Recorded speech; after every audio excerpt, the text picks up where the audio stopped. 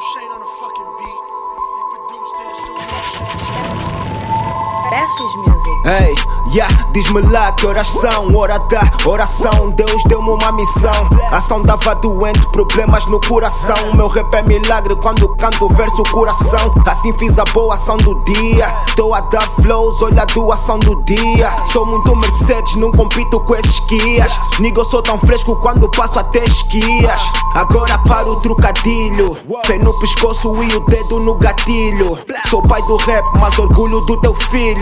Tu a fazer bullying, esses rappers eu humilho. Comigo não queiras trilho. Olha só a junção que o rap traz. Tô tipo C-Rock e o Phedilson, o Ananás. Só pra teres noção daquilo que o CM faz. Mesmo quando mata um rapper ele não descansa em paz. Ei, diz-me lá que horas são. Vocês estão dentro do buff, mas estão fora de questão. Estou a vos tirar do jogo, isso é paredão. Dinheiro que tu fazes para nós é tipo comissão. Comichão é o que tu sentes quando vês o boy. Ver esse sucesso te incomoda, sei que dói.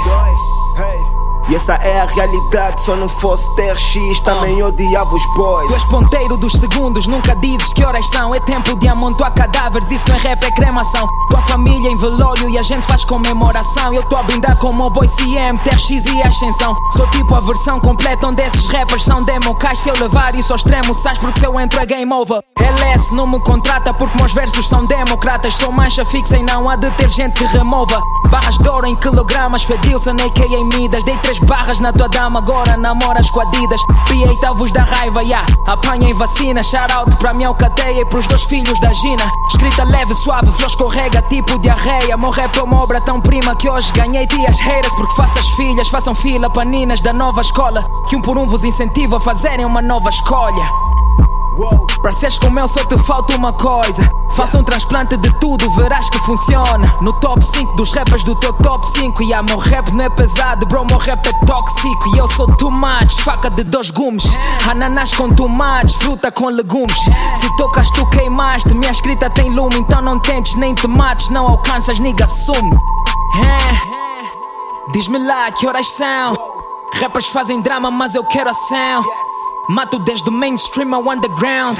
Admito que são quentes, mas eu sou um vulcão. Comichão tu sentes quando vês o boy. Ver esse sucesso te incomoda, dói. E essa é a realidade. A velha diz que eu já chorava com flow na maternidade.